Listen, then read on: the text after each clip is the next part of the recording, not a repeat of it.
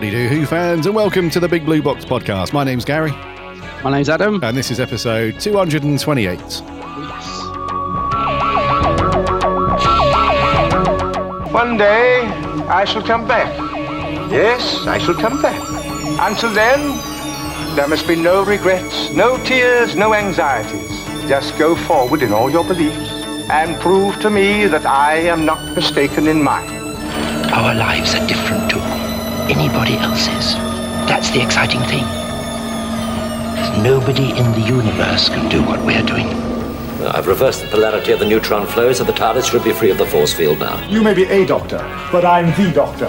The definite article, you might say. The trouble with time travel is, one never seems to find the time. Change, my dear, and it seems on a moment too soon. Unlimited rice pudding, etc., etc. I am the Doctor! For now, for this moment, I am the Doctor again. The ground beneath our feet is spinning at 1,000 miles an hour, and the entire planet is hurtling around the sun at 67,000 miles an hour, and I can feel it. We're falling through space, you and me. People assume that time is a strict progression of cause to effect, but actually, from a non-linear, non-subjective viewpoint, it's more like a big ball of wibbly-wobbly, timey-wimey stuff. I could be a curator.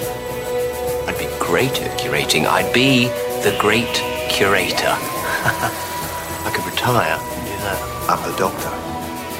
I've lived for over 2,000 years, and not all of them were good. I've made many mistakes, and it's about time that I did something about that.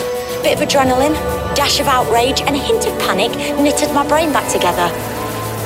I know exactly who I am. I'm the Doctor. Sorting out fair play throughout the universe.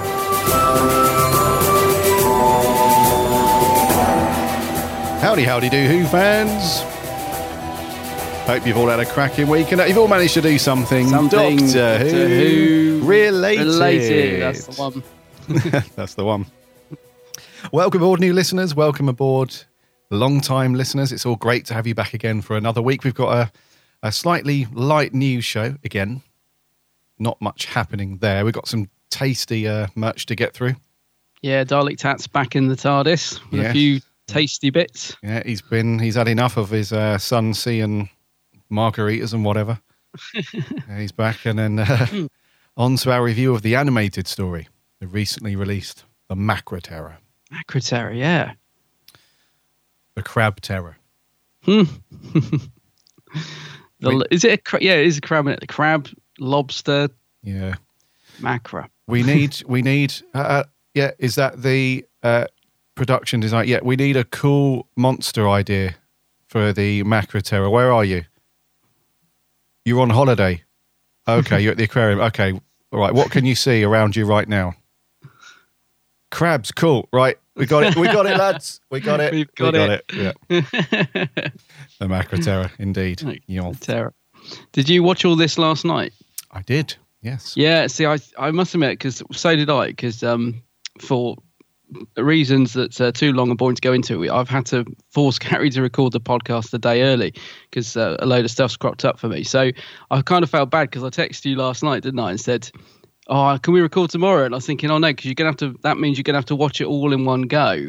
And we've said this before. Sometimes the story benefits from splitting it in two, sort of thing. So be interesting to see how you found it. I mean, when I went to the BFI to see it, obviously we watched it all in one go, so you've kind of experienced that. But yeah, just interesting to see how that's affected your thoughts on it. And I just realised as well in the rush I hadn't scored it. I literally as the theme music was playing in just then, I was like, oh, I didn't score, so I've written my score down as well. So yeah, I'm looking forward to seeing what you think of this one, mate, because you didn't manage to make it to the BFI screening with me, so I don't know. I have no clue of your macro thoughts on this one. Yeah, I wasn't at the BFI for this one, so no. Last night was the first time that I'd seen it. Actually, I hadn't watched it, but I've made a bit of a boober, you know.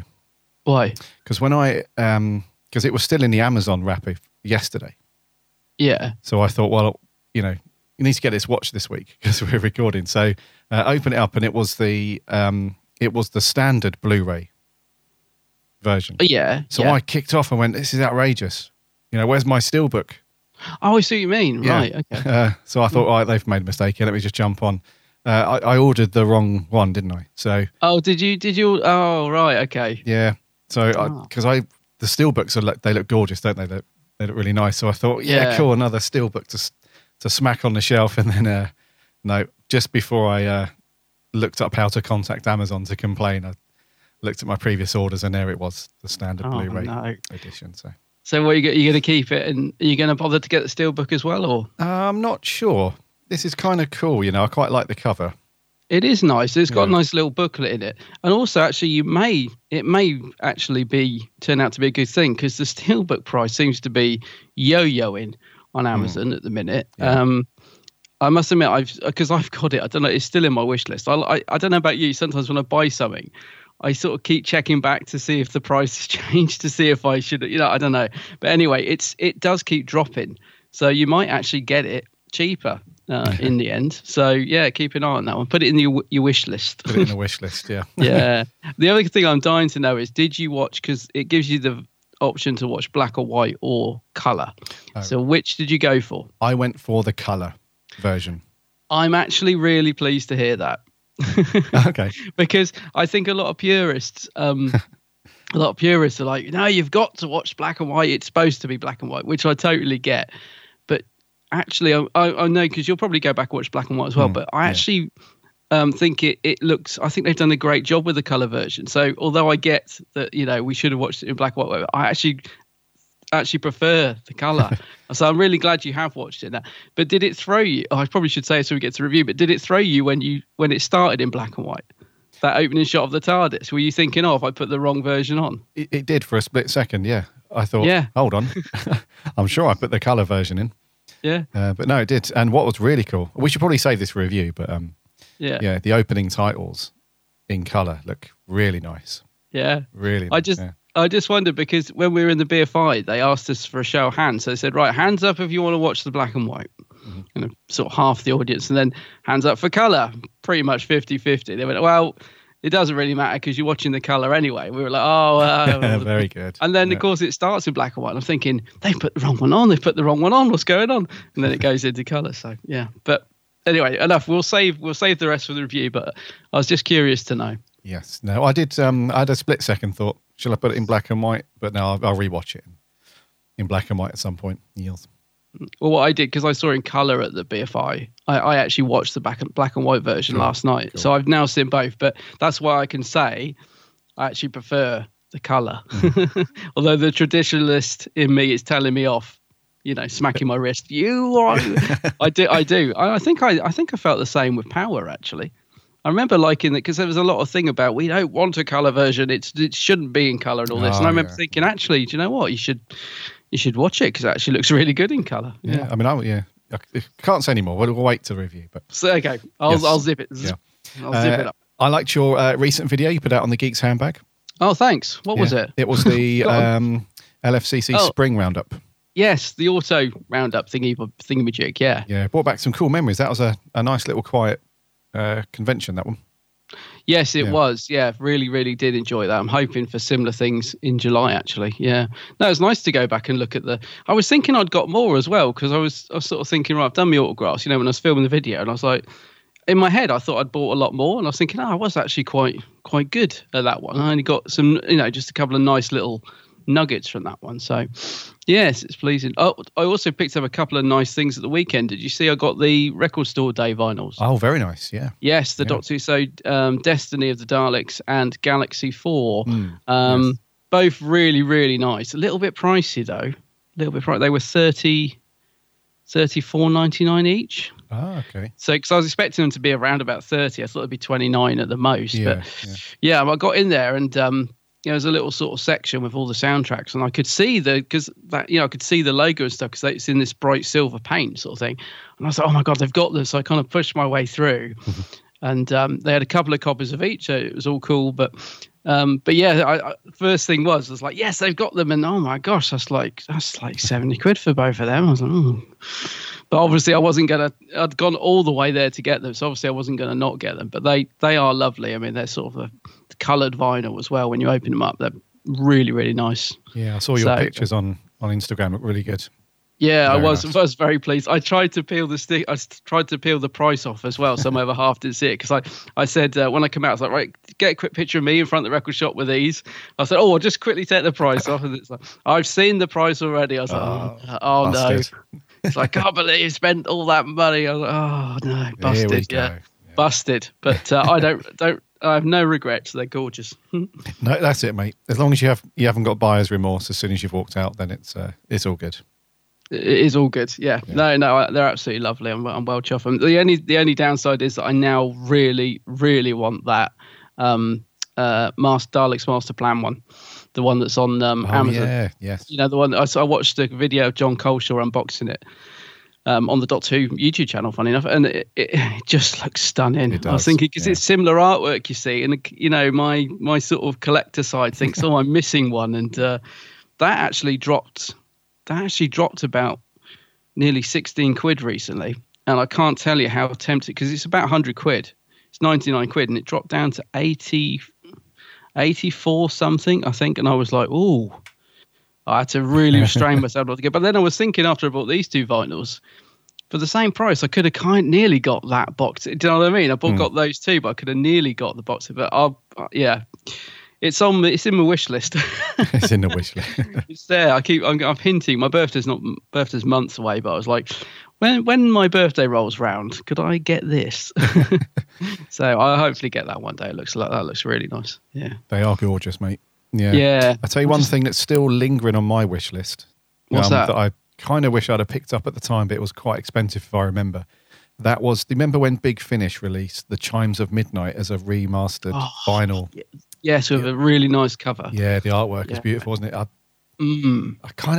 think I had the opportunity to buy it at the time, but I thought no, because they're 100 quid, aren't they, or 80 quid or something? Yeah, £99, I think it was. And at the time I thought, I really like it, but I don't know, to drop 100 quid on I don't know, I just couldn't justify it at the time. But now, you know, looking back, I maybe should have got it because it's a beautiful release. It is beautiful, but I must admit, I do still think it's overpriced because you're only getting 2 vinyls for that. I mean, at least the Master Plan one is a big box set of, I don't know, it's got quite a few in there, isn't it? Whereas I do think that's a bit steep because I was like you. As soon as they announced it, I was like, oh, that's a definite order. And I saw the price. I thought, oh, no, that's a bit. I mean, 35 is a lot for 2 vinyls, but at least they're coloured and splattered and they look, you know, something special. I don't know, but I know what you mean. I wanted those Big Finish reissues as well. They did spare parts, I think, as well, didn't they? They did, yeah, which looked lovely as well. Indeed. One day, mate, when we make our millions. One day. Yeah. One day. When we're in the retirement home with our collection all around us. Yeah, just literally piled up all around. And yeah. Nurse can't get to us, just slipping over vinyls. Yeah. Oh, here's your dinner. Got your meals on wheels here, come on. Knocking a TARDIS over. Watch that, Dalek. And they're treading on the plushies that are making the sound effects and everything. Yeah. Oh dear. I can see that. I can see it. Well, as usual, mate, you've been up to a lot more than I haven't done. I've done nout in respects to Doctor Who. I've had a very quiet, other than geeking over the Macra Terror last night. I've done nout really. Actually, I've got one other question. This doesn't really affect the review. On the Macra Terror Blu-ray and DVD, it's got a little 10-minute animation of the wheel in space. Did you get time to watch that? No, I didn't. Because I've been meaning to do this for weeks. I kept it, and then I thought, well, I'll wait till we did the review and I'll watch it then. And so I finally got around to watching that last night. Mate, it's brilliant. Oh, is it? It's so cool. Because I'd forgotten there's this, when I was a kid, there was this Doctor Who book. I think it's called Doctor Who Monsters or something by Terence Dicks. And there was this black and white photo of this sort of big fat robot. And I've always loved it. I've always wanted to know. I mean, it probably told me in there. I was thinking, you know, love that robot. Make a brilliant figure.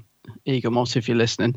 And yeah, I'd forgotten it was from Wheel in Space. So the animation starts with this sort of big robot shuffling down. And I was like, it's him. It's that robot. Oh, brilliant. And it is so good. The animation's really good. And it's like, it's really smooth as well. Like, it just, you know, it doesn't feel like they're sort of trying to fill the gaps where there's audio and nothing happening. It really flows. And I was sort of thinking, why did they only make 10 minutes? What is this? Like, why did they do this? Because it's so good. Do you think they're going to finish it? I can't remember what the story was behind why they just did 10 minutes. Was it a test? I don't know. It sounds like it. Like normally, I need to find out. Someone listening will know. I don't know why they did it. I'm glad they did it because it's brilliant. But why did they only animate it up to a certain point, sort of thing? Yeah, I think when you see those very short tests around sort of anywhere between 5 and 15 minutes, it's normally look, this is what the animation could look like. Look how cool it is. Give us more money to make the full. It could be that, thing. yeah. I mean, I hope they go back and finish it one day because I was so engrossed in it. I was just thinking, it's like it literally finishes just as you're sort of gripped. Mm-hmm. It's brilliant, honestly. So, yeah, I recommend if you get a little 10 minutes today, just bung that on. You'll love it. Yeah, the TARDIS is I don't know who's done the animation, but the TARDIS, everything about it just looks brilliant. I was so impressed. I will check it out, mate. It's a very nice little extra. Yeah, very nice extra.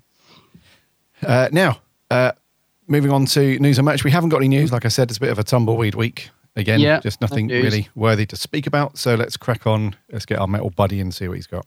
Yeah. Merch corner. Merch corner. Merch corner. I don't know whether to be impressed or disgusted. It's a bit rubbish, but it's pretty. It's very pretty. First up, this is a kind of a strange release, this one. It is, isn't it? Yeah, I didn't expect to see this. It's on Amazon.com as a Region 1 / kind of US release. They're going to release the Doctor Who The Animation Collection, which is a collection, as the name suggests, of 5 different stories that have been animated over the years as one thing over 2 discs on DVD. No Blu-ray. This is just DVD for now. And it consists of the 2 David Tennant animations that were released years ago. God, ages ago, weren't they? Yeah. Yeah, it was Dreamland and the Infinity Quest. It's also got Scream of the Shalka. It's got Sharda and the Power of the Daleks on there. Mm. And there's another badge on the front that says it's over 7 hours of content, which sounds cool. So I guess this is for people that have completely missed some of the earlier ones, but also want the newer ones as well. So it's all kind of bundled together. But it's a bit of a strange one because it's only DVD.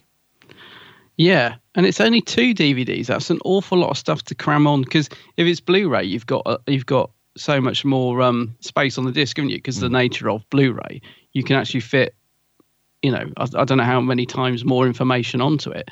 But DVD, you're actually quite restricted on the amount of data you can put on the disc without really reducing the quality of the picture, without sort of getting boring about the quality. I'm just wondering how on earth they're fitting all that onto 2 DVDs because, well, I just think the quality will probably suffer, and I just can't see how they can do it because there's some, like Power's 6 episodes. Sharda's really long, isn't it? I don't know, and I do think it's quite a nice idea, like you said, for those want to get them or haven't got them, and it's quite a nice little idea to put all these animations together. But yeah, I think it should be Blu-ray, and I think the cover is absolutely atrocious.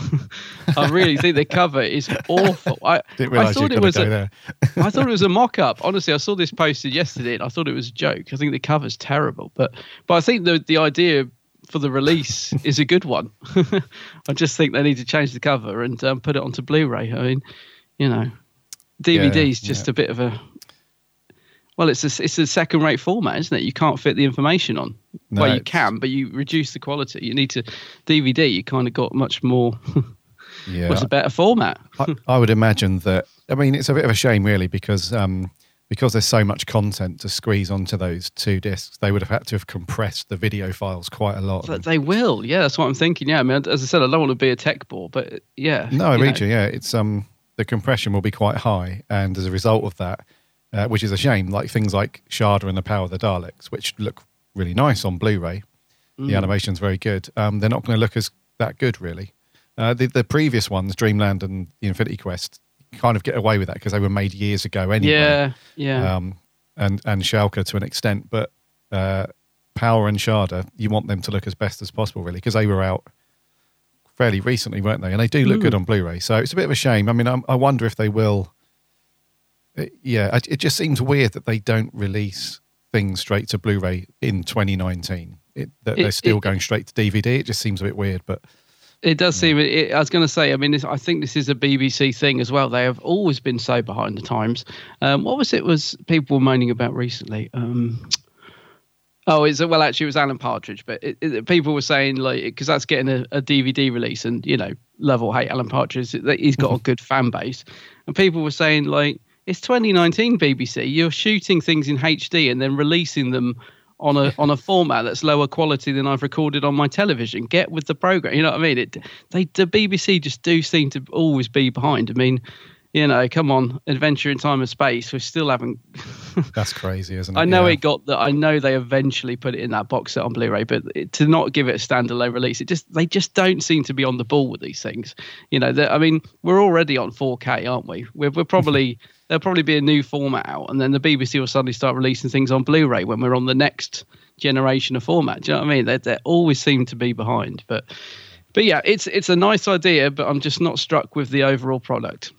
Yeah, true. Personally, true. But it's region 1 anyway, so it doesn't affect me. But I feel sorry for anyone that might want to get this. Who it feels like a really budget release to me. Yeah, well, it is. It's like $18, which is what? Oh, is it? No, £15 or something like that for. So price to enjoyment factor, it's pretty good, but just the format's a bit of an odd choice. Yeah. Bit of an odd choice.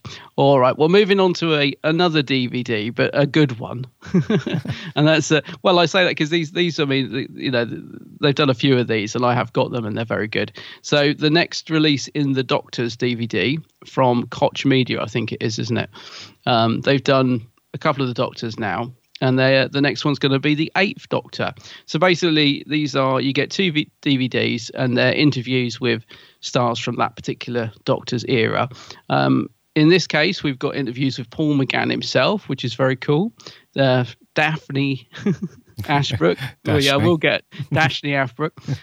Yi Ji So, who played Chang Li. Eric Roberts, Philip Seagal, the producer, and Jeffrey Sachs, the director. I've got to say, I really am quite excited to get this because, being a bit of a fan of the TV movie with McGann, I'm quite intrigued to hear some of the interviews from these guys. I don't think I'm going to learn anything new because I've seen interviews with them before where they've talked about stuff. So, but I think it'll be interesting. I hope the Eric Roberts interview is good because I haven't heard him talk much about the movie before. So yeah, I'm going to pick this up, mate. What about you? Because you like the movie. I do, very much so. And I've always, as these real-time DVDs have been released across, I don't know, the last 3 or 4 years, I think. I've always said, right, I'm going to start with this one and then go back, or this one, and I've left it. But I think this one could be the one to dive in, I think, and then pick the previous ones up. Just because there's very little in the way of behind the scenes and all that stuff from McGann's movie. There's plenty on the other ones. Loads and loads of interviews and all sorts, across DVDs and the other real-time ones for the other Doctors and all that stuff. So there's not a lot out there in the wild for McGann. So yeah, I think, yes, this is a defo pickup. How much are these now? This is 16 from Amazon, 16 quid. Yeah, get it from. I always get them from. I tend to get them from Galaxy 4 because they're normally $9.99 post free. I don't know why Amazon are always a couple of pound more on these releases. I have no idea why. And HMV normally get them for like $10.99 if you can get to an actual shop. Right, they are good. If you can get one for around a tenner, they're good value because they're 2 discs. The interviews do vary, so sometimes they're really good, sometimes they're quite old, so the quality is not always the best, but they're normally good value, I think. And I've got all of them so far, apart from I need to get the last one. I haven't got Collins. I haven't got the Colin Baker years yet, which came out I think a couple of weeks ago. So I need to get that, but they're pretty good these, right? I think they're good value for money. The Tom Baker one's brilliant. They put some really good stuff on the 4th Doctor one. I recommend that. Yes. But yeah, definitely get this McGann one. Looks good. It's out in September. at the moment. It's down for September the 2nd. So nice. Yeah. Moving on to Titan figures. You like? I love my Titans. You love your Titan figures, don't you? I do. Yes. Yeah. The artist who works on all of the Doctor Who Titan figures goes by name of Matt Jones.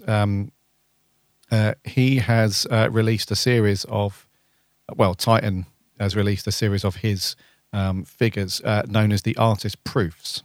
And what these are is they are like the very first. So when an artist puts a design forward, they then do like an early production run to see what they look like in physical form. And they're known as proofs for obvious reasons. And Titan are going to sell these proofs, which you can get with a little certificate of authenticity and so on. And you need to nip over to a different website. It's called Lunatic. Luna, as in the moon, and then tick, T-I-K, lunatic.com. And you'll be able to pick up a whole plethora of quirky, cool-looking Titan figures that you wouldn't have seen on the shelf thus yet. They are a little bit pricey each. They're going to set you back 20 squids for each one.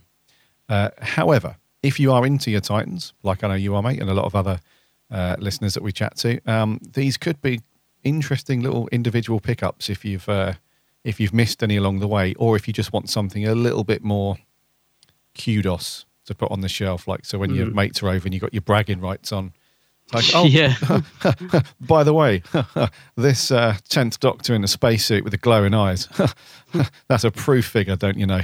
Yeah, and then you haven't got one of these? Yeah, what do you mean you haven't got one? Where have you been? Yeah, that you'll either get the look of I don't care, or oh my god, that's going in my pocket on the way out. Yeah, so throw the certificate in the bin, just take the thing. So, what do you reckon, mate? These look. I mean, some of them. Most of them are 20 squids, but some of them are quite rare, and you'll pay double that. You'll pay 40 quid for them. Yeah, so they are nice. I might go. I mean, 20. I think, yeah, because it's amazing how much some Titans go for on eBay. Actually, so they do seem to be really collectible. The thing is, I think Titans have improved quite a lot over the years in terms of their likeness. So I think you said this actually, that the early ones, they're sort of more cartoony, caricature, whereas the recent ones, they seem to be going more for realistic likeness, don't they? And I slightly prefer that. And a lot of these are the earlier figures. So, like, for example, Mickey, I'm looking at, it's a nice little figure, but don't really look much like him. And the Rose, I always thought looked a bit thing. But there are other nice ones. I mean, I do like that Cyberman, but what's he called? The sort of skeleton Cyberman, whatever he is. I think he's from Dark Water. Yeah. But yeah, a nice little thing. I mean, I like this idea. It's nice they come with a certificate. But as I've got drawers of these things, literally, I'm going to hold off and be good and not buy any at the minute. Maybe in the future. Maybe they are tempting. They are tempting. Yeah. Oh gosh, they've got River Song. No, move on. I got a million of that blimmin' figure. Yeah, true. Yeah, I mean, a couple of them do look quite cool. If I was into Titans, I'd probably pick up a couple of them. But one of them is £60, and that is the 8-inch little Beast figure from the Beast Below. That'll set you back 60 quid. Oh wow! And I think that's the priciest one. The first Doctor, the Regen black and white one, will set you back 50 quid. Mm-hmm. A bunch of them are 40 quid. The more expensive ones are like 50 quid and that sort of thing. They're like the Chase variants and the rare ones. So expect a bit more than that. But if you want to pick them up, lunatic.com. We'll put a link in the show notes as well. But kind of cool if you're into your Titans. Yeah, nice little things. Right, and finally, and this is hot off the press actually. So yesterday, a leaked image of the next Blu-ray set of the classic series was sort of floating around on Twitter and Facebook, and it was kind of the set we were all expecting, but it was nice to see the artwork, but we didn't know if it was genuine, so we weren't going to report on it. But today it's appeared on Amazon, so we can report on it, because we don't like to, just in case it's not real, and we don't want to put rumors out there. But it's on amazon.co.uk now, so it must be a real thing. Season 10, starring the wonderful John Pertwee. It doesn't have a date yet. We believe it's June, July, don't we? We think it's June, July. It's going to come out. So season 10, following on with the limited edition packaging. What do you reckon to the green colour scheme for this one? Because the previous ones have been those nice sort of purpley, bluey. This is a different shift, isn't it? My colour blindness can't tell. Is it? Yeah. It's green, mate. Yeah. So it's the no, image. I can see. Yeah. Oh, you can. Don't wind me up. No. I'm being serious. I can't tell it's a different shade. Oh, right. Okay. But I can see the green because it's Pertwee, and I'm loving the green jacket and all that. But I assume you mean the actual box? No. The box itself is still that kind of very pale grey. Oh, that's that kind right, of feel, yeah. But it's just got obviously more of a green push to it, like the little highlights, the little coloured highlights behind John Pertwee has got like a green glow to them and that sort of thing. But it looks really nice, and obviously the booklet that comes inside. You've got the little fold-out Velcro-y bit. Yeah, that's really nice. It's got like a jungle feel to it from one of the stories, obviously, which I assume is what's that? The Green Death, probably. I think Carnival. It's the Dalek one. Planet of the Daleks, that's right. I can't see the actual picture. Hang on, let me have a look. Oh, not sure. Yeah, it's one of the two. It's the Green Death or it's Planet of the Daleks. But I can't see the picture clear enough. But yeah, it looks nice. Yeah, so it's all got a very nice green feel to it, and obviously the three, is it 3 or 6 discs that it falls across? Yes, disc 1, 2, 3, 4, 5, 6. I think. Yep. Some really nice designs on it. We've got Omega on there and. The 3 Doctors one looks as you would expect, but just with a nice greeny background and all that. So yeah, it looks really nice. Mr. Lee Binding has done another super job with these. Just they're coming thick and fast now, because when we spoke about these, I think it was a few episodes back, we said, oh yeah, the next one will probably be July, maybe August, and then we'll probably have one at the end of the year. So this one, well, we're hearing rumblings of June anyway, sort of early to mid-June. So I would probably say that we'll get at least another one this year. Yes, I would think so. Yeah, I reckon we'll get that. I think McCoy's rumoured, and it is only a rumour, but I think season 27 would be lovely. I think this looks gorgeous. Absolutely gorgeous packaging, as you'd expect. I'm glad they're carrying on with the limited edition, because we did hear rumblings that they were going to stop those, didn't we?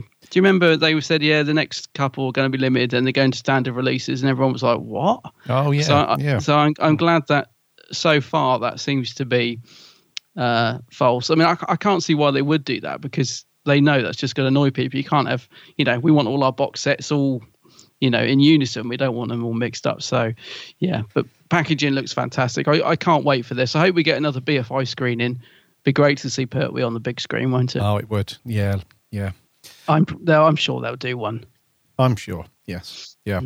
So you can pre-order this now. I'll put a link in the show notes, or if you just nip over to Amazon, you need to do a search for Doctor Who The Collection Season 10 packaging. That's how they've worded it at the moment. So that'll obviously change a little bit once they confirm all the details. But they have put a few things on there. So they've put the episodes you're going to get, plus some of the special features, optional updated effects, and 5.1 surround sound for Planet of the Daleks, which sounds good. Doctor Who and the Third Man, which is a new feature-length documentary about the Pertwee era itself. Keeping Up with the Joneses, Katie Manning and Stuart Bevan return to Wales. Oh, and cool. The Green Death 1973 Omnibus Repeat, available for the first time, and much more, it says. So we've got a few details that have trickled through. There's no price yet. It's probably going to be around the £40-ish mark when it finally gets close to release. So at the moment, you can get it on Amazon. I'd imagine over the next couple of weeks, when all this gets confirmed and the BBC officially do a thing, you'll be able to find it over at zoom.co.uk. They normally do a good price on it. And they're normally very good. Yeah, and delivery, you should get it on the day or even a day earlier from Zoom or Amazon, whatever. But you can order it at the minute. You can go over to Amazon and say, email me when it comes out. So they at least have got an upcoming thing. So you can't actually hit the actual order button, but you can hit the email me button and you'll get an email from Amazon when it jumps on. But it should go up very soon, I would imagine. Yeah, and take this with an absolute pinch of salt, but it does, I've just noticed very small writing there, it does give a provisional date of the 8th of July. Oh, they've just changed it. Yeah, they've just changed it. Yeah. I was going to say, take that with a pinch of salt. No doubt that will change and whatever, but yes. I've just refreshed as we've been talking, and they've already updated it. So this is good from Amazon. So they've gone straight in with $39.99 because normally they'll say, oh, it's 55 quid. And then you expect the price to tumble down closer to release. But they've gone in with the actual price, it would seem, for once.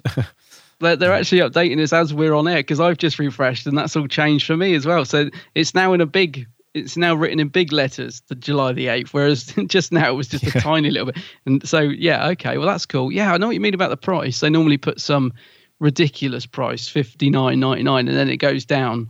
Yeah, but they've gone straight in with $39.99, which is fantastic, actually. Yes. So ignore what I've just said about the email me button, all that lot. There is now a nice big pre-order button on there.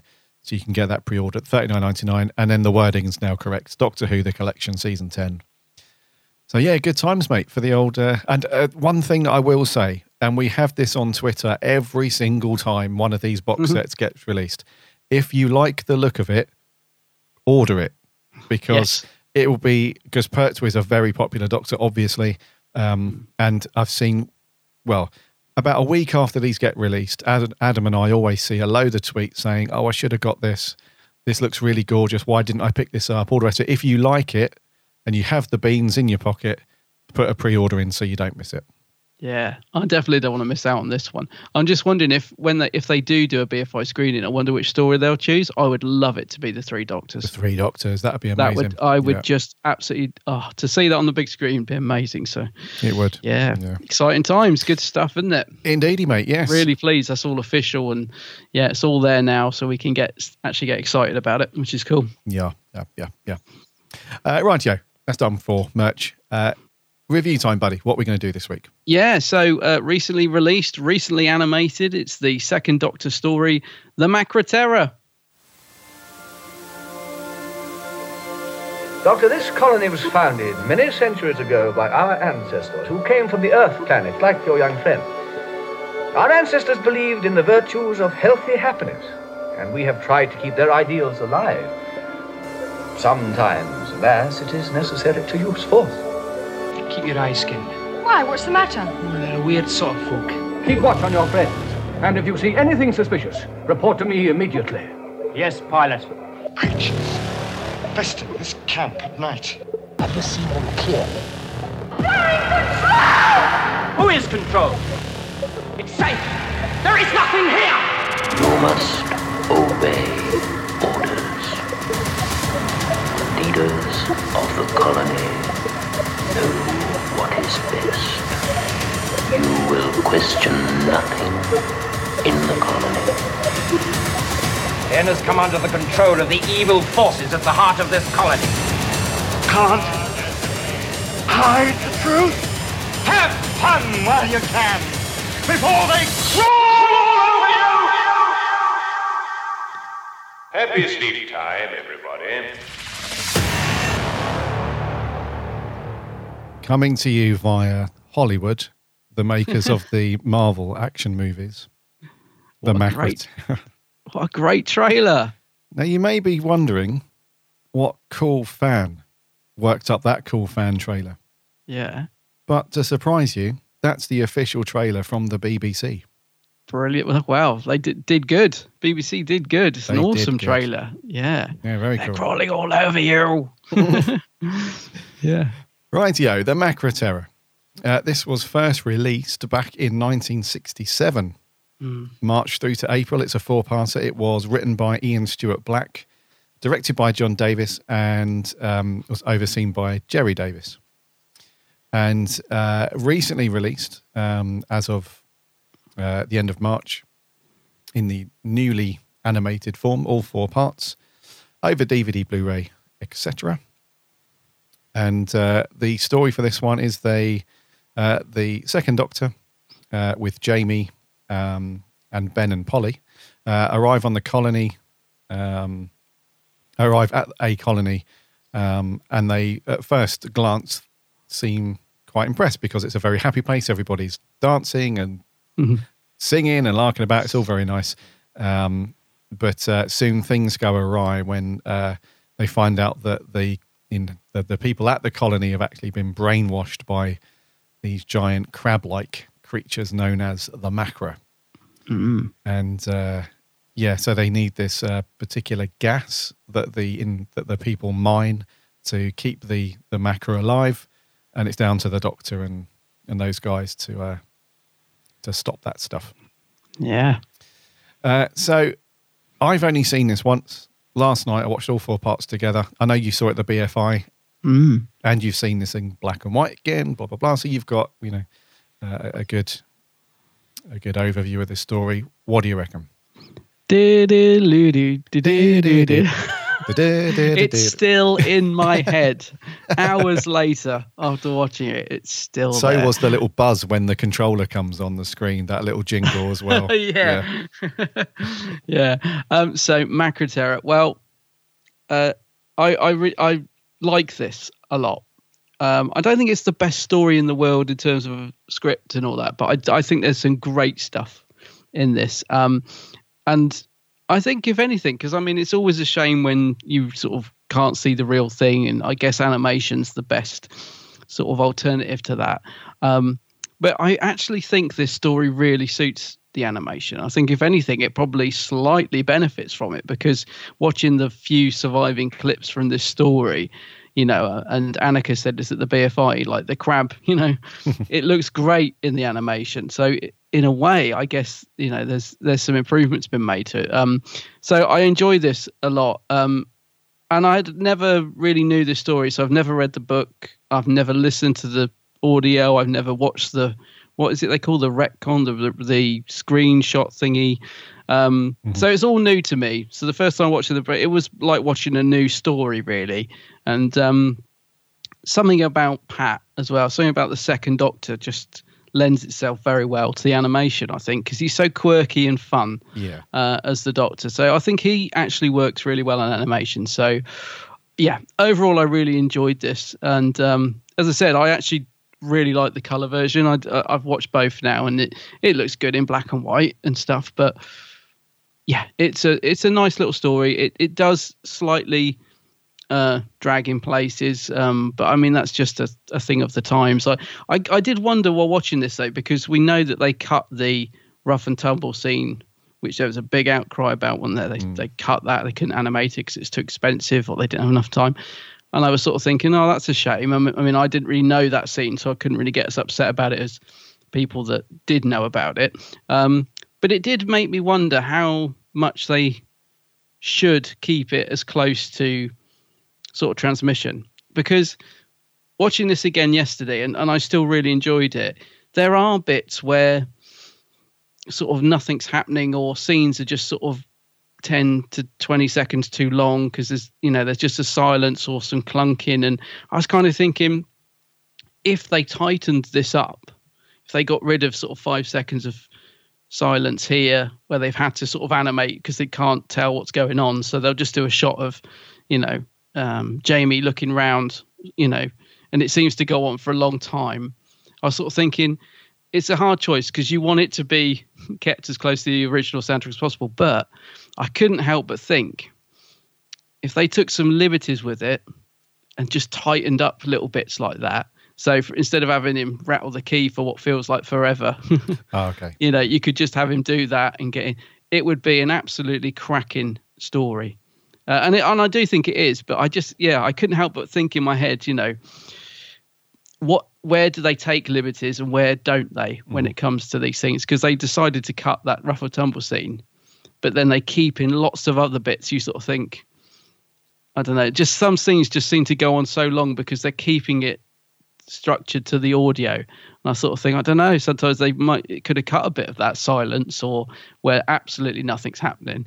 And it really, if you did that, the story would flow so well, I think. But then again, as a purist Doctor Who fan, you kind of want it as close to the original release as possible, don't you? So I don't know. It just struck me as I was going through. I was like, I don't know where you draw the line with that, really. But yeah. Anyway, overall, I enjoyed it. I thought it was a good story. I thought the animation was a good step up from Power.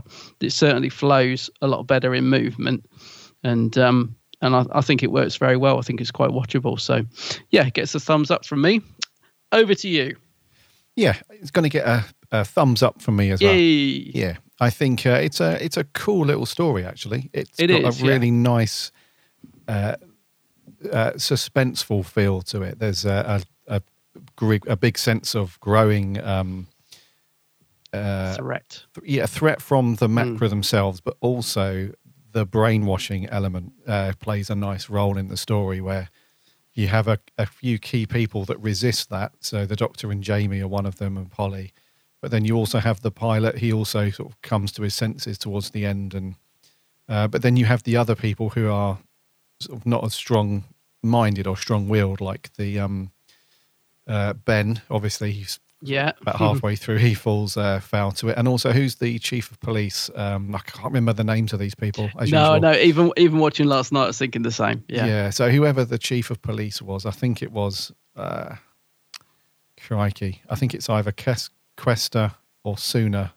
Are you talking about the big guy, the guy who's Ola? Oh, Ola, that of course, yeah. Yeah. I'm going to be absolutely shocking with names all the way through this. But yeah, you've only watched it once, to be fair. Yeah. So he's very adamant that the Macra are no such thing, and he's going to take everybody out and stuff. So you have that element as well, which sort of compounds the issue of them trying to solve the Macra problem.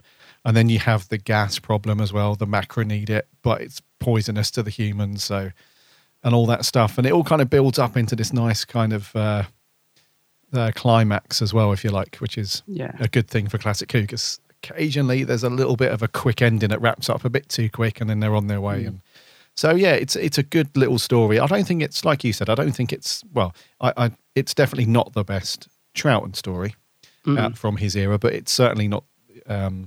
it's a really good watch, actually. And the animation side of it does give you a different perspective on things because, as you alluded to earlier, I think having some of the older effects from Classic Who, on one hand, it does provide a really nice charm to the old classic stuff. I would imagine that the big claws and stuff would have been relatively easy to put together for the designers and stuff, but having like full-size Macra wandering around would have been, very ropey visually. Yeah. So, so having that stuff to flesh out the visuals in the story and just the overall quality of the animation's pretty good. And so it does provide a different perspective on watching Doctor Who, especially the classic stuff. Yeah. When I'm watching it as well, and I'm sure you're the same, I keep wondering in my head how that would have looked. Yes. Like you said, like there's the bit where the 3 or 4 crabs are all closing in on Polly and stuff, and I'm thinking, now, how did they do that back then? Because it looks great in the animation, and I know they've slightly changed, very very sort of slightly tweaked the sort of design of the Macra, and I know a friend of mine wasn't particularly happy about that they didn't sort of keep it closer to, there's a few photos floating around of the actual prop and stuff, and it's got these big bug eyes and things, but I don't know, I think they look quite good. I think they've slightly tweaked it, but I think without changing it too much, so I think they look quite good actually. And I do think for the most part it flows quite nicely. I think episode 3 perhaps, and this is so often the case, I think, is the one that struggles. Yeah. Because there's an awful lot of Jamie sort of wandering around this room with all the gas, and the Macra seems to be sort of slowly chasing him, for want of a better word, sort of following him really, really slowly. And that for me went on too long. I was thinking, gosh, and again, it seemed like the animators were struggling to sort of do that, because there was lots of shots of Jamie just sort of looking. It was as if they got the audio but didn't really know what was going on. So episode 3, I think, is the one that suffers the worst, but it's still watchable. But on the flip side of that, episode 4, I think is brilliant. It really, everything just kicks in. It really flows. The pacing seems to go up a notch. Everything's getting resolved. There's action. The animation's very fluid. And it just wraps everything up, like you said, really, really nicely. We get some lovely scenes, and like the bit with Jamie creeping into the room and they mistake him for a dancer, and I think episode 4 is brilliant. See, I liked the first episode, and I thought the last episode really, really good. It does take a bit of a dip in the middle, I think, but a lot of stories do. But it still was enough to keep me sort of watching. Yeah. Yeah, I agree. And that's normally the bit where it's almost it's very similar to books and authors. There's this saying that writing the start of a book is really exciting and great, and writing the ending is great. But then this thing called the middle marathon, which can sometimes plague a lot of the stories from Classic Who in today's viewing habits. Anyway, like we've said many times, back in the day when you were left wanting and you were watching this with 7 days in between each one, it's not so bad because your mind, depending on how absorbed you were by the story, your mind kind of leaves out some of the bits anyway. So you only remember like the key points from the last episode, unless they do like a little recap. But so that's not too bad. But when you're binge watching, as we do these days, that's when that middle marathon bit sometimes sapped your energy a little bit, and you tend to reach for Instagram or Twitter a little bit while you're watching and stuff like that. But I wasn't really tempted to do that with this one, just because there was a couple of scenes. I think you just mentioned the bit where Jamie's in the tunnels in episode 3. Yeah. And they're going through the whole directing the gas, in the right way and so on. And you can tell that in the original recording, there would have been stuff happening with Jamie, but the audio is just him like a little gasp here and there. Yeah, it's like a little clunk, and then what was that? Yeah, footsteps and stuff like that. So the animators do have to take some kind of creative license a little bit and just say, right, we envisage that he would be doing this in the tunnel. He's trying to be stealthy in a way. The macra's down there and that kind of thing. But yeah, it does kind of drag a little bit, I suppose, and to that degree. But overall, though. Before we talk about cast members, did you like the story? Because the story part of it is fairly simplistic in a way, isn't it? There's, like I said, there's the two main elements. You have the creature, the typical creature feature, Doctor Who, where it's a big giant monster. In this case, it's a crab. The macra, they're doing their thing, and they're trying to control the humans because the humans are providing the gas for them to survive. So they're brainwashing them. And then you got the second bit, which is the humans themselves, the brainwashed humans that are trying to close down the outspoken, the guy who the brainwashing doesn't seem to. Is it Medoc? Medoc, yeah. He's at the start, isn't he? Yeah. So the brainwashing's not having any effect on him. He's really strong-minded. So they're trying to close him down and stop him from spreading, in their opinion, the propaganda and stuff. They're trying to keep everyone in line. Did you think the story worked? Because it's like a two-pronged effect, really.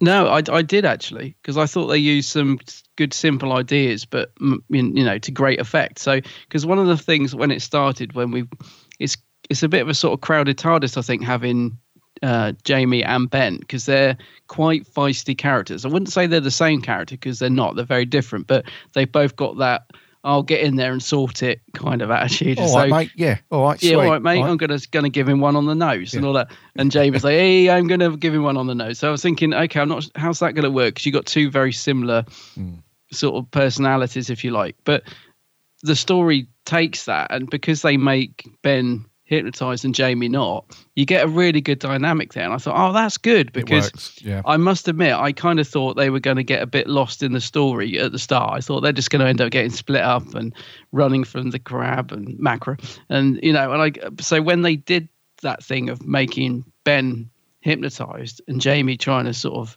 say to him, come on, what do you do? I thought, that's good. That works really well. And I expected the hypnotism to wear off really quickly. So I thought he'd be hypnotized and then the Doctor would shake him out of it. But they actually carry it all the way through the story. And that, again, works really, really well, because it gives Ben something to do, and it gives some nice scenes between Ben and the Doctor. Like, when the Doctor kind of visits him in the lab or whatever, and he's just saying, how you doing, Ben? And he's like, still hypnotized then? And he's like, yeah, but the Doctor sees he's slightly starting to see, to overcome it, but not enough. He suddenly snaps back into it. And so I did think that worked really well in the story. It's a very simple idea, but it was used to good effect. And it does then split up those two rather than having Ben and Jamie both punching Macra here, there. You know what I mean? It does take them in different directions. And it makes it quite interesting. So yeah, I did think the story was good, and I love all the stuff about having this sort of, you got the colony, which could be quite boring, but actually there is a purpose behind it. Yeah. So the Macra are using them, and I think that's quite interesting to do with all the gas. So I like the fact they've got this thing hidden in the basement that, you know, the Macra does not exist, which gives a great caption, doesn't it? A great, what's the word? Like London 1965, the thing that people love to say. What's the word for that? A good hashtag. Hashtag, yeah. And so that's really cool. So I love all that stuff to do with the Macra. And I like the fact they've got this big face on the big screen as well, because it adds a sense of mystery. Yeah. And there is a scene, and I bet you were laughing because I was, that scene where they drag that poor old man on. You know, when they demand to see the real Real controller, yeah. We demand to see him. They're like, yeah, bring him on. And then there's this, because I didn't understand what's happening the first time I watched this. It's like, well, who's he meant to be? And then watching it again last night, I think what they've done is they've just dragged one of the workers on, I assume, or something, to just like said, go on, you pretend to be him or something. I don't know, but I thought that was quite funny, wasn't it? Because then you see the poor old guy get dragged off with the claw, don't you? He hasn't done the good enough job, so it all goes to pot. I don't know if it's meant to be funny, but I don't think it is. No. No, all right then. Just my terrible sense of humor. But I did think that scene was quite funny. Just like, go on, you're the control. Go on, say something, and they're like going mad at him and stuff. Well, that's one of the popular photos that have survived from the original recordings. Is that old guy, the controller? Yes, because you see the full size prop of the Macra claw they made and stuff, and and he actually looks a lot like what's the actor's name? Mackenzie Crook. He looks a lot like him, but just an old version. He does. So if they ever refilm this, like they're doing with the what's the one that they're redoing? Anyway, if they ever refilm it, he'll be a good casting for that. It does look like him. Yeah. So I found that hilarious, where it's just this petrified old guy. Just push him in front of the camera. Go on, pretend, say something. And to be honest with you, I know that we've praised the animation and all that stuff. I think that's the little tiny bits like that, I think are the only moments where I wished that we could have seen the actual footage. And I'll tell you why, because when they say, as you said, they insist that they see the actual controller and not just a face on the screen. And then when they show this old guy, who's obviously not the controller, he's just some brainwashed old dude who could be anybody. Yeah, it would have been really great to see Troughton's facial expression at that point, because he would have known instantly that that's not who they say it is. Yeah, and he's already seen through the ruse anyway. But it would have been great because Troughton's got that amazing ability, hasn't he, to show that kind of frowny. Oh, he had an amazing face, didn't he, Troughton? Yeah, that kind of sort of wrinkly nose, almost frowny. You know, I'm not impressed face sort of thing. So it would have been amazing to see his reaction, which you can't really do, and they didn't do at all in animation. You just saw the back of their heads looking at the screen. But that's just it's a minor quibble, really. It would just be nice to have seen his reaction to that. But no, in story wise, I was quite impressed with the story, because sometimes, and especially with a crowded TARDIS crew, sometimes you can be a little bit too. You can try and do too much almost. And sometimes it's good to just keep things fairly simple. You've got essentially two lots of tasks going on. And like you said, it works really well having Ben kind of switch allegiance to the other side, as it were, and him to go off and be brainwashed and do all that stuff. Because, Jamie and Ben, you can imagine those two just always being in the pub having a pint. Having very similar conversations and being very similar.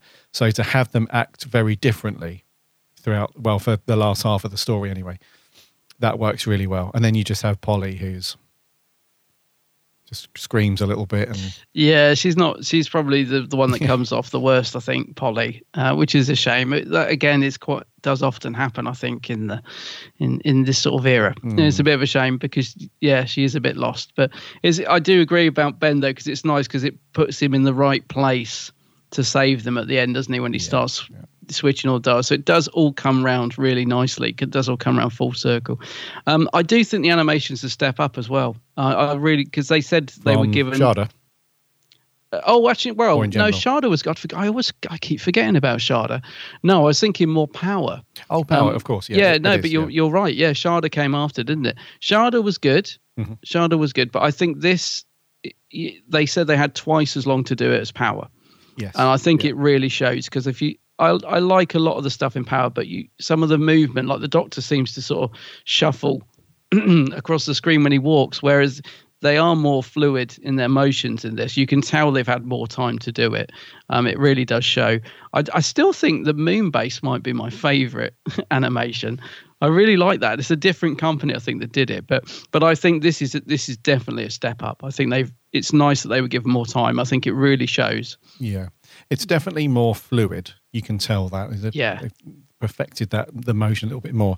It does still feel a little, although the motion between the scenes, between characters and how they move around the scene, it is more fluid. I still feel that it's still a little bit static. Still. Yes, it is. Yeah, even when you have characters who are running down a corridor, or the bit where Ben's whacking the macra with a stick, when it's got Polly, and when they're outside, that still feels a bit slow and laboured. Yeah, so maybe that was an influence in them deleting that scene from episode 1. Because I'm sure it was. Yeah, because the animator or the producer did say that that it just would have been too difficult to animate effectively. I think is what he's saying. That they're saying that they could have done it, but it probably would have looked really ropey and just not really, because if you think about animation in any other form outside of this, especially nowadays, it's really it's fast paced and there's motion blur and there's visual effects and everything over it. With this, because it's so it is quite laboured in its movement, to have that, I don't know, the rough and tumble machine, that does sound quite manic just for a few seconds. Yeah, it's funny because I don't know what all I know about the scene that they didn't animate was that I think they basically get a makeover in this machine. So I don't know how, I haven't heard the audio, so I don't know what's going on. I can only imagine that they sort of step it in and then rough and tumble. I don't know. I can just imagine, again, it comes back to what you're saying about Troughton. I can imagine he's sort of pulling some faces. He's getting sort of cleaned up. What's Jamie? I don't know. I can imagine it. I wish it was there, but I can totally see why they didn't do it. And I wonder if I would have noticed if I hadn't been told. Like, because it was in Doctor Who magazine that said, this scene has been cut and I'm thinking, because it does fade to black, and there's two bits in episode 1 where it just fades to black. Yeah. Which is not unusual for this period, because they used to do that. But I might be wrong, but I didn't notice it in any other part of the story. I'm thinking, I wonder if I would have picked up on it if I didn't know. Because I think I would have done, because I'd have been like, why does it fade to black so quickly? I don't know, but I wish it was there, but I'd rather have the story as it is than not have it at all, if you know what I mean. Or I'd rather, like they probably said, I'd rather have it like this than have a really bad bit in the middle where you think, that just just looks terrible, especially as it's at the start of the story. It can sort of get you off onto bad footing. So I do get why they cut it. Yeah. Mm-hmm. I think it comes down to, does it add, if they're on a budget anyway, which they certainly are, even though they had more time to do it, they were absolutely still on a tight budget, it sounds. Oh, yeah, definitely. Yeah. I think it comes down to, does that scene, however fun and quirky it might be, does it add anything to the story? Does it move the story plot along sufficiently to include it? And if not, then, it had to go. But it's just, this happens all the time, though. So any Lord of the Ring fans will know that in episode 1, The Fellowship of the Ring, they cut out a massive chunk of the book. So in the Lord of the Rings book, there's a bit where Frodo and the hobbits are going across and they come across this character called Tom Bombadil in the forest. And they spend days and days with him. And there's a whole massive chunk, but they cut all that out from the film. And all the fans were, well, not all the fans, but a portion of fans were going nuts over that. But Peter Jackson's argument was, well, it doesn't add anything to the story.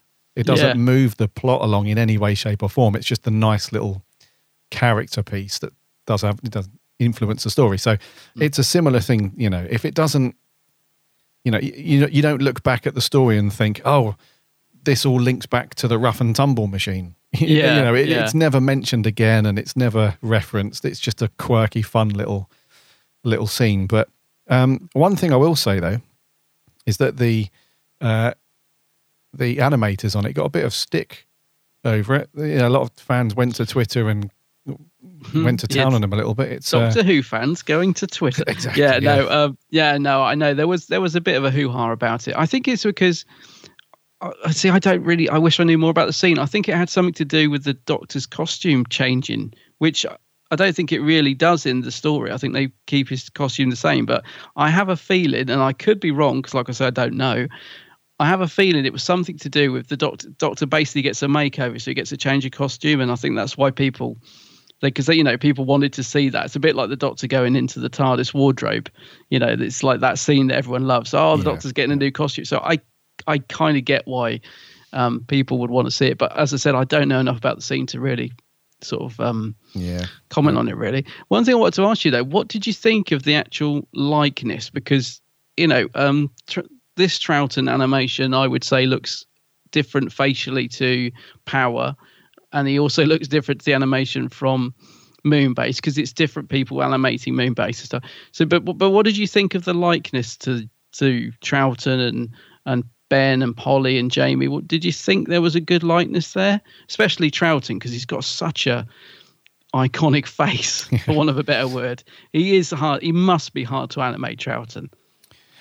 Yes, I think that Troughton certainly looked very good. I think they got his likeness pretty much down. And the other person I thought was Jamie. I thought Jamie looked not good. Bad, yeah. Not sure about Ben and Polly. I think for me, Ben, the way that they did his facial features, he looked very similar to some of the other characters in animated form, especially, this is going to sound very weird, but the big face they put on the screen. Yeah, I can see that. Actually, if you take the hair away, so facial, because they obviously had a visual style that they kind of adapted slightly for each of the colonists and so on. And I think Ben, it's okay, but his facial expression blends in a lot with those other colonists.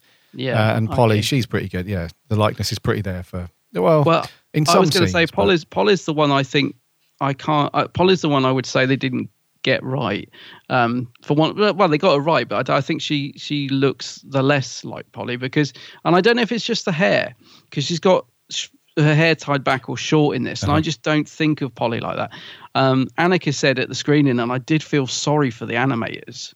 She was quite not rude in any way, but she was very honest about the fact that she felt her character wasn't a particularly good likeness to her. Right. But I do have to agree with her. I mean, it's perfectly fine for what it is, and it works, and it looks good, and all that. But I do have to agree that I don't see Polly particularly in that animation. I can see Troughton, I can see Jamie, I can just about see Ben, but Polly, I just don't think they quite got facially right in it.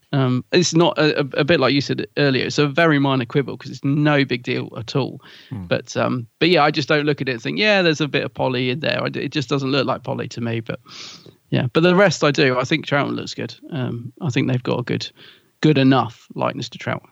And I love the way he's just wandering through this story right from the start, just putting everything right, and he just right from the start, the Doctor's in the thick of it, just going from room to room, letting people out of prison and chatting, sussing everything out, and that's just the second Doctor for you. He's just awesome like that.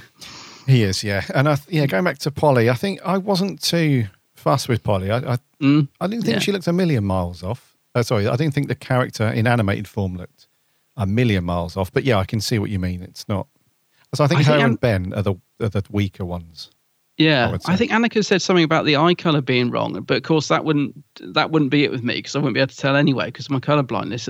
But I think Annika said, my eyes are whatever colour, green and they're blue, and I think she was a bit put out that they hadn't got her eye colour right or something. I'm not sure. Anyway, but it's fine. There's nothing wrong with it, but I think they could slightly improve that on the next release if they do another Polly one. Yes, indeed. But no, I thought that the Doctor and Jamie looked pretty good though. When you watch that Wheel in Space, again, they look slightly different. And I assume it's the same animation team, but Jamie looks a little different in the Wheel in Space one, and I think in a way I slightly prefer it. I'd be really interested to hear your thoughts on that when you've watched it. The little Wheel in Space little mini. Yeah, because again, even and Troughton looks a bit different as well. I'm assuming it's the same team, but yeah, they look slightly different in that. As does the TARDIS. It's a different shade of blue and stuff. And yeah, interesting to see what you think of that. Yes.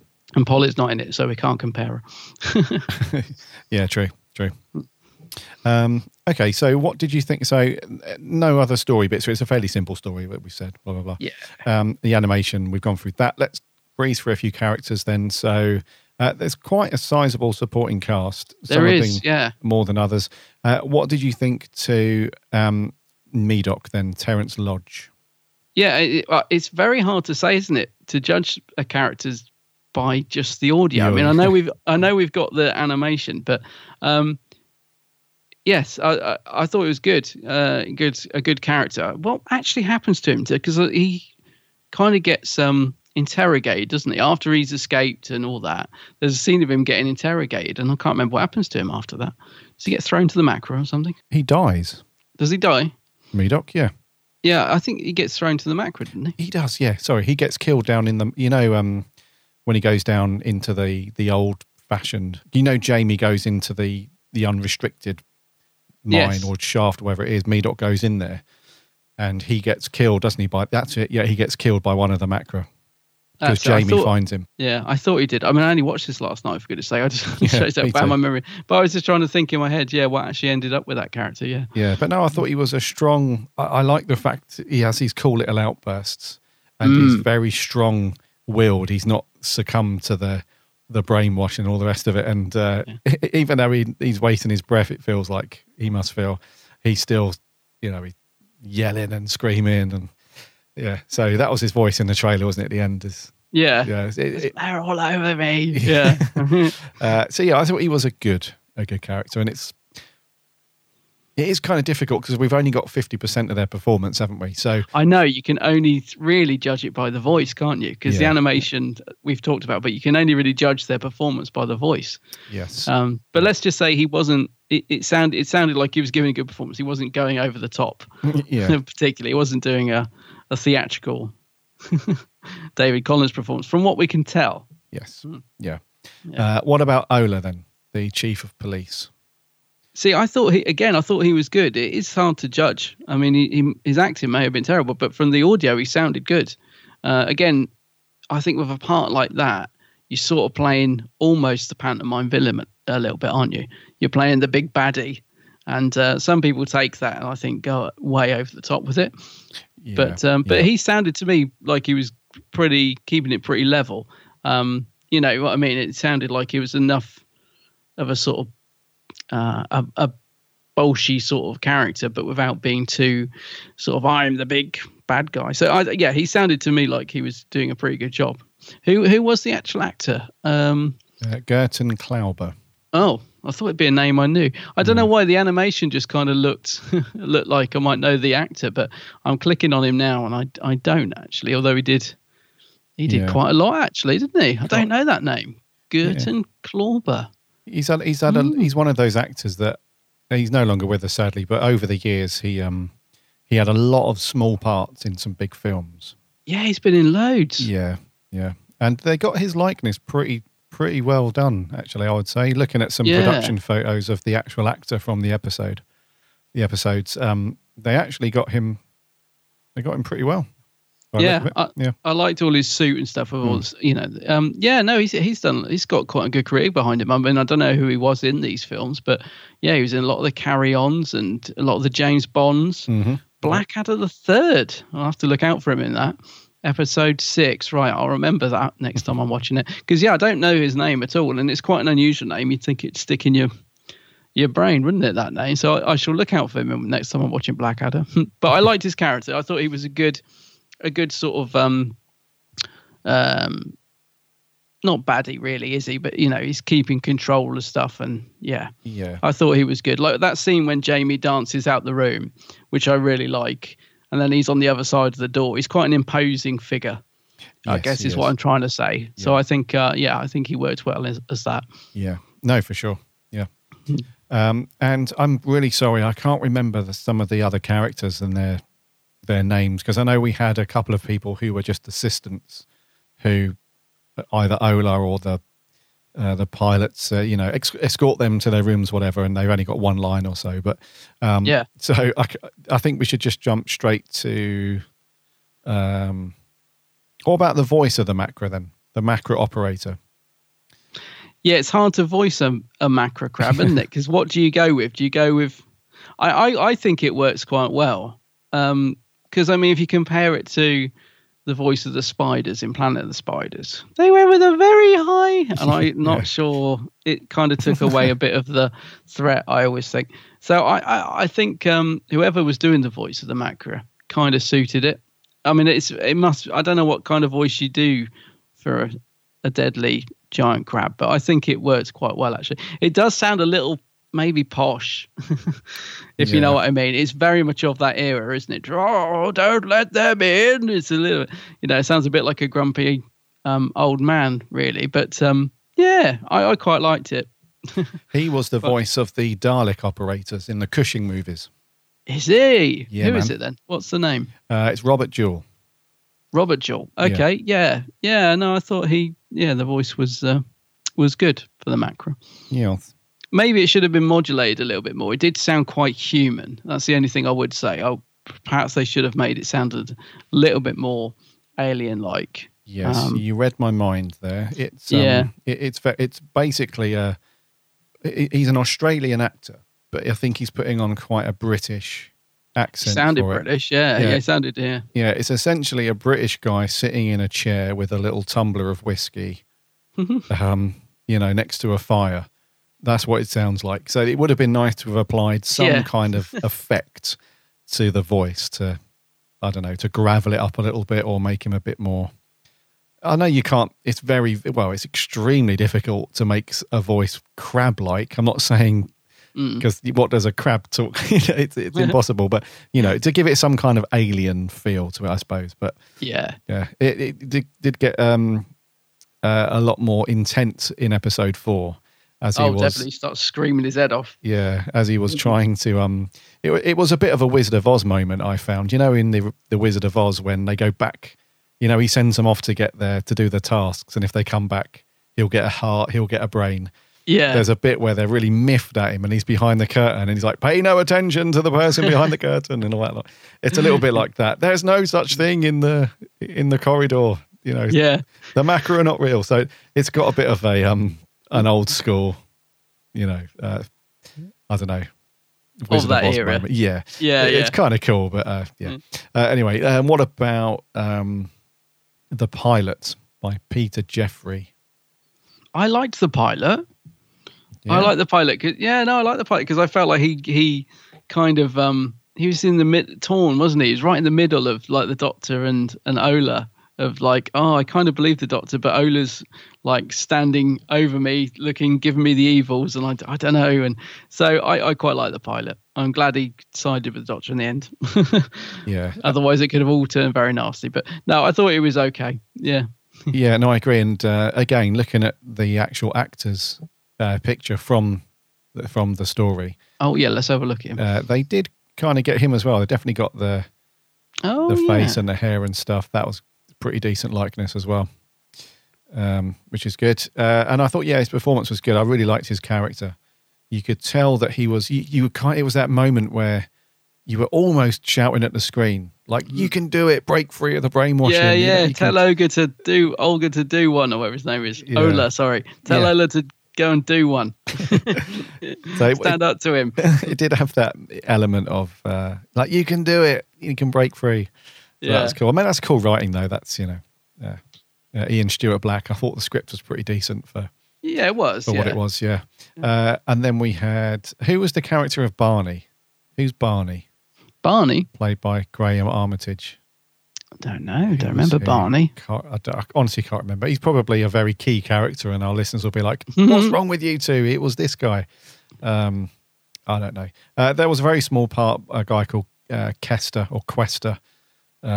who was one of the guys who was basically Medoc's best buddy, and he was trying to coax him back into being happy and Yes. and brainwash and stuff. That was okay. And then other Was than Barney that, was Barney the dance guy? I don't think he was. I'm clutching at straws here. But there's a chap doing all the dance classes who's very pleased when Jamie walks in. And he's like, "Oh, are you here for the dance class? Good. Let's see you dance." Maybe that was Barney. I've no reason to believe it was. I just wanted to mention that character, really. I think he was. Yeah, he was like the leader of the band or the cheerleader sort of thing. Yeah. Oh, right. There you go. Yeah, because right at the beginning, the pilot, when they're sort of doing a bit of exposition about the colony, it's the pilot that says to Barney, your band's sounding great and all, all that stuff. So I think he's like the leader of the... Okay, well, it's a complete guess. Yeah. But yeah. Okay, then very quickly, Ben and Polly. I think we've already mentioned that Polly, she kind of falls foul, unfortunately, to a little bit of the early Who female. Yeah, she's written quite weak, isn't she? It's a shame, because she's just a bit whiny, really. Yeah, it's a shame, isn't it? Because I like the character of Polly, but she doesn't. There's not much meat on the bones for her in this one. I don't think she gets a couple of nice scenes with Pat, but yeah, just a little bit written, a little bit whiny, and a little bit weak. I would agree. She's like I can't think of anything she does really. Yeah. She kind of just follows the Doctor around. It's a shame because I do like Polly. Yeah, she's just a mechanism for somebody else to come into the scene and do something. Yeah. Anyway, she's okay, but she doesn't really do much. She gets a bit lost in the story as well because I'm really struggling to think of any scenes with her apart from the bit where she's sort of hypnotized very briefly at the start, and then the Doctor's. So yeah, it's a shame. I'm really struggling to think of what Polly did really in this story. I mean, she's there. I can picture her, and I know she's got some nice scenes with the Doctor. But yeah, in terms of sort of the story, she gets a bit lost, I think. Yeah, she there's a bit where she runs away from Ben, and then she runs into the macro outside. And actually, yeah, I was going to say, I'm glad you mentioned that because that is a great scene. Yeah, that is a good scene where she's caught by the macro and all that sort of stuff. Yeah. Other than that, though, she just screams a little bit, and what about Ben then? Michael Crazy.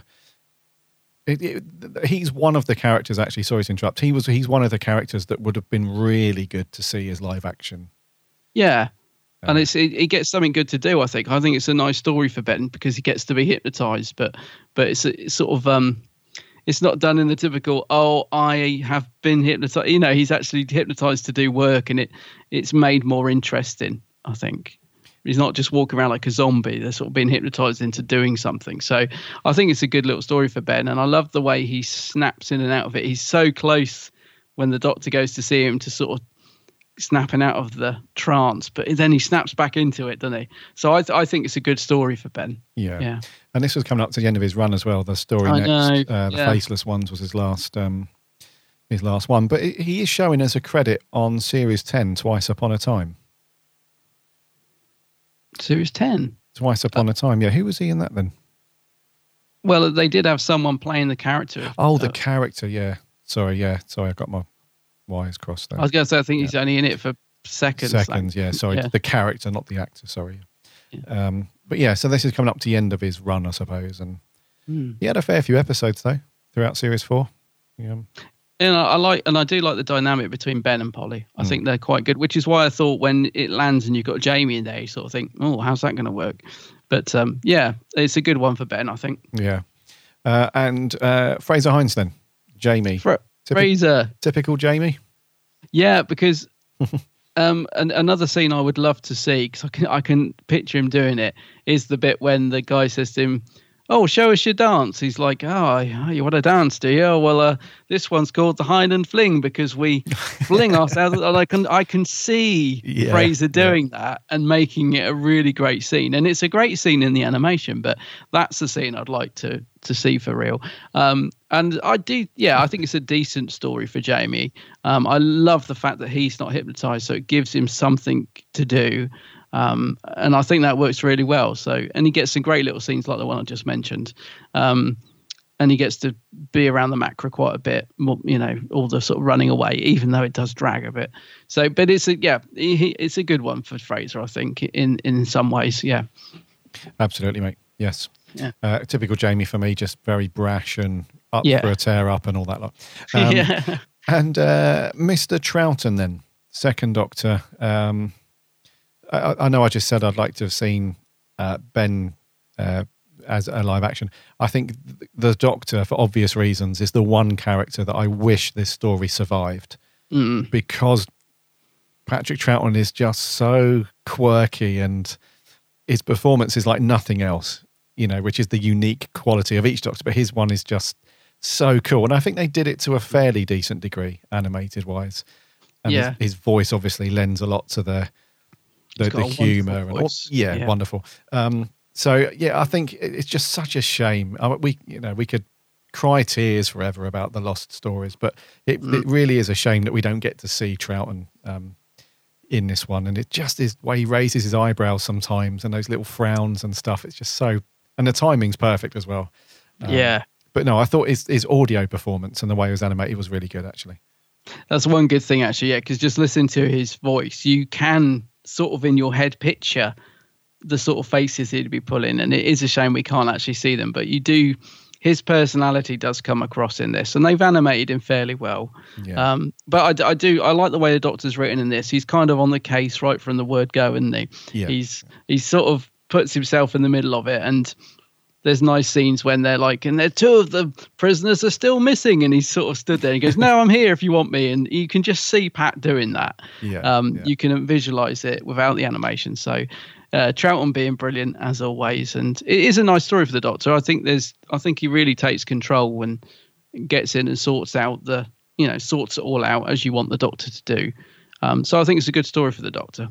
Yes. Yeah. And I like what you said there, because there were plenty of times throughout this story when I had kind of two images going on in my head. I had what I was seeing on the screen, the animated version, but in the back of my mind, subconsciously, I had Troughton's image in my head. My sort of brain filled in the gap between the animation and what he actually did. And I don't know, like all the other stories that we've watched of his one, it kind of put a little catalogue in my head of his different expressions, and it kind of made it up. So that's cool. But he was great as always. Really, really good. Talking of image in your mind, I know the first time I saw the opening credits, which they've coloured beautifully. Really good. Yeah. They look fantastic, I think. But I remember the first time I saw Troughton's face coming through in the opening credits, I thought, oh, that's a bit odd. Because he, in the original one, they sort of use two images. So it's almost like he's got four eyes to begin with. And it does look quite strange in animation. And then watching it again last night, I think actually it really works well, because that is how his opening credits were. It's just strange to see his face coming through in animated form in the opening credits, because they look the same otherwise, don't they? Apart from the animated face. Yeah. This was the first story that they did that, wasn't it? Is it? This is the very first story with the new intro where you got to see the actor's face at the beginning. I didn't know that. Yeah, this is the first one. Yeah. What? So in the other ones we don't see his face? No, it's just the strange shapes. Yeah, vortex or whatever, and then the title comes on, and then the text, and that's what you get. So this was the very first story to show an actor's face at the beginning. Didn't know that. Yeah. Oh, that's cool then. Yeah, but I liked that, and you agree with me, don't you? The opening credits look fantastic in colour. I'll tell you what, in colour, I was vibrant. They're so vibrant. Yeah. Those really lovely purples and the reds. It just looked beautiful. Yeah.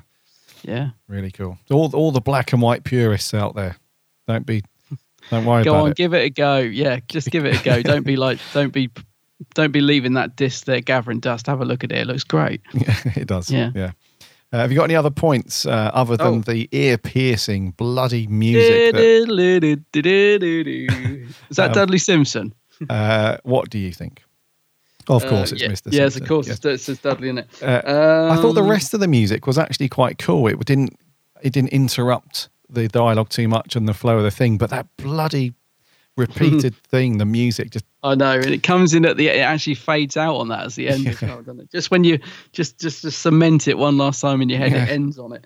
No, I'm just looking at my notes. I think we've pretty much covered it, actually. Yeah. Okay. I think it's you to go first, mate. So it is me to go first. I'm giving it a 7.5 out of 10. 7.5.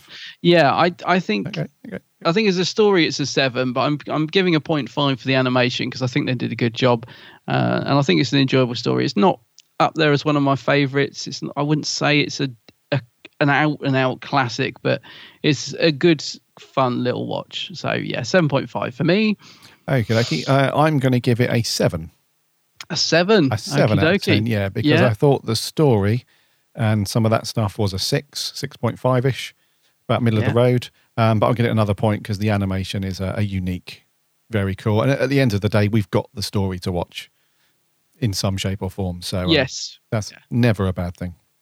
No, and as I said, as someone who didn't sort of particularly know anything about the story, it does feel like getting something new, doesn't it? It's like, we've got a new story to watch. So definitely, yeah. I hope we get some more. Yeah. Oh, absolutely. Yes. What did our listeners think? As expected, we didn't get a ton of reviews because we fully understand not everybody's going to pick up this release. We had a few audio reviews in, which is awesome as always. We're going to kick off with our regular reviewer from Down Under. This is Sammy Satine. Hey, Gary and Adam, Sammy Satine here. So, the Macra Terror. I finally got to find out if there is such a thing as Macra. I watched it at the Doctor Who fan club with a bunch of other Who fans. Nothing quite like that experience. The cliffhangers for this story are great. I haven't seen too many Ben, Polly and Jamie stories. They work well together. I like the Doctor doing maths on the board. Something his 12th self will do a lot in the future. I love Patrick Troughton as the Doctor. Bless him. He's great. I give it 8 Macra out of 10. See ya. 8 Macra. Hey, that's cool. And Sammy got to see it with fellow Doctor Who fans. There is no better way. Yeah, that's awesome. Yeah, that is awesome. Yeah. Thank you very much, Sammy. Glad you're doing okay. Next up is Luke Malloy. Hello, Gary and Adam. It's Luke Malloy here, and this week it's the Macra Terror. So, the animation. I never thought I'd find myself enjoying a Troughton or a Hartnell in colour, but I absolutely loved this animation. I did all the best scenes. I did my favourite. I love Jamie's Highland dance scene, which is just great. And the Macra looks so good and so threatening animation, a lot more than if the original tapes had been cut. So that was really interesting to see. And I could find myself watching this version now and watching the story a bit more because it's a bit more of an accessible version than a reconstruction. So I'm really happy with that. As far as story goes, I've always enjoyed the story. It's just a pretty good, pretty different Troughton, full of like one of them classic propaganda stories that's just done pretty well. And I think a lot more people will now watch this one a bit more than they used to because of the animation, which is no bad thing. I give it a 7 out of 10. And finally, this is Matt Steele. It's time to face the Macra. Hi, Gary and Adam. It's Matt Steele here again. Hope you guys well, had a good week. So the Macra Terror, so pretty much every classic Who story now is going to be new to me. I haven't seen many, but thank you guys for your heads up on the starting sort of few stories to get me into it. So coming to review this one, I found that it was really good. The animation was really good. It was a little bit clunky, but you can really tell that they've put a lot of love and effort into making this the best that they can. And I think I like how Ben, it was all up to Ben in the end to save the day, and the second Doctor always sort of reminds me of Matt Smith out of the 2 stories I've seen so far, but brilliant. I really like it. I'm going to give this 8 out of 10. Cheers, guys. Over on Twitter, we had a few there. Caitlin said, I like the Macra Terror. The story plot is great. The animation okay, but not as good of animation as The Invasion. But at least it's not like the cheap animation we saw in the episode The Ice Warriors when it was remade. And she gives this story a very accurate 8.6. 8.6, right, okay. 10, yes. Our writer on the website, Jordan Shortman, said, I thought it was pretty good. Wasn't too mad over the animation, but it worked well enough. I've never heard the audio before, so it was like a brand new adventure. And it reminded me why I like the TARDIS team so much. The Macra were good overall. I thought it was okay. Morgan, our friend Morgan says, a cracking story. The Macra are really fun villains, and I think having everyone in the whole colony dedicated to being happy and the same gives a story a nice dystopian-esque backbone. Was lucky to see this at the BFI, and the animation was terrific. Easily the best. 7.6 out of 10. Another very accurate.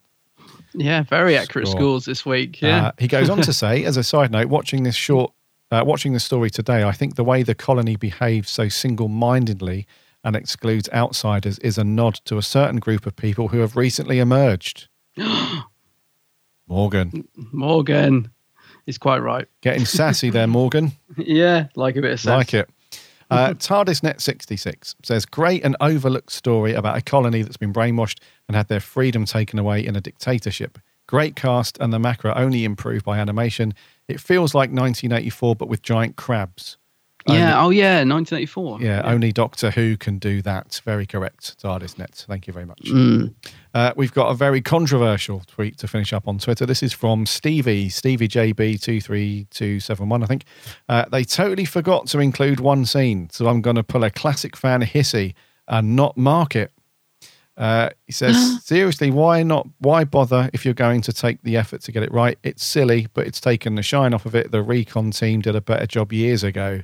Just finishes with a bah! Exclamation mark. Oh. Not happy, Stevie.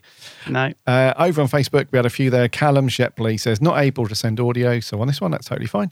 An interesting story with a very unusual soundtrack. The animation is fantastic and looks great in colour. The macra are creepy. It creates an uneasy vibe. I just wish it was a two-parter. It drags a bit in some places. A 6 out of 10. Okay. Charlie Turner, a pretty good story, but I wouldn't call it one of my favourites, let alone amazing. The animation is flawless, though. The episode 2's cliffhanger is really the highlight of the story, an 8 out of 10. 8 out of 10, okay. And Martin Arnold said, I love the animation, would love to see more stories, new or recovered, like this. Yes, I hope we get some more. I feel we will. I think so, yeah, because other than a select few fans whinging and crying over a deleted scene, I think overall the reception has been pretty positive. So yeah, hopefully sales are also positive. I was going to say, hopefully the sales match the yeah, this is the BBC, remember, so it's nothing about the opinion. This is all about the money in the bank. So if that's been rolling in, then I'm sure we'll get some more stories. And thank goodness they released it on Blu-ray. On Blu-ray, yes. Yeah, because somebody did tweet me a while ago and said, don't bother ordering it on Blu-ray. You might as well just order it on DVD. I'm thinking, why would I do that? Why? Crazy, yeah. Anyways, that's the Macra Terror. Thank you so much for sending in your thoughts and reviews on that one. Next week, it's back to Torchwood. What we got next week, dude? Torchwood, yeah. So the episode, and it definitely is this time we've checked. It's They Keep Killing Susie next week. Yeah, I made a bit of a boo-boo, didn't I, last month with this one, but it definitely is. Yes, we're definitely reviewing that next week. They Keep Killing Susie. So get your Torchwood DVDs and Blu-rays out for that, because we'll be asking for your thoughts and reviews as always. Absolutely. And that's going to do, buddy, for 228.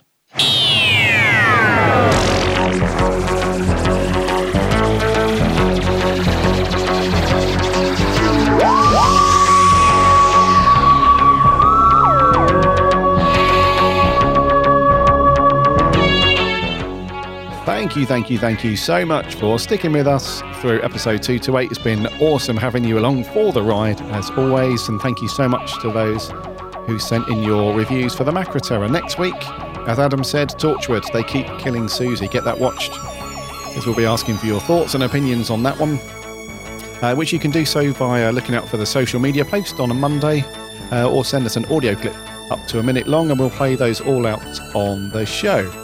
In the meantime, head over to the website, www.bigblueboxpodcast.co.uk. You can listen to all of our previous shows on there.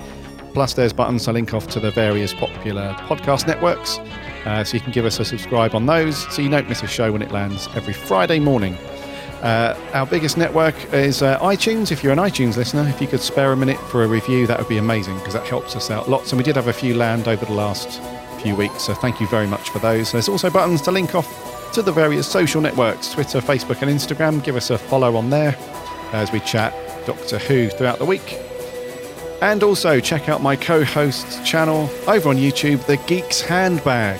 Yes, The Geek's Handbag. Loads of cool videos recently and more to come throughout April.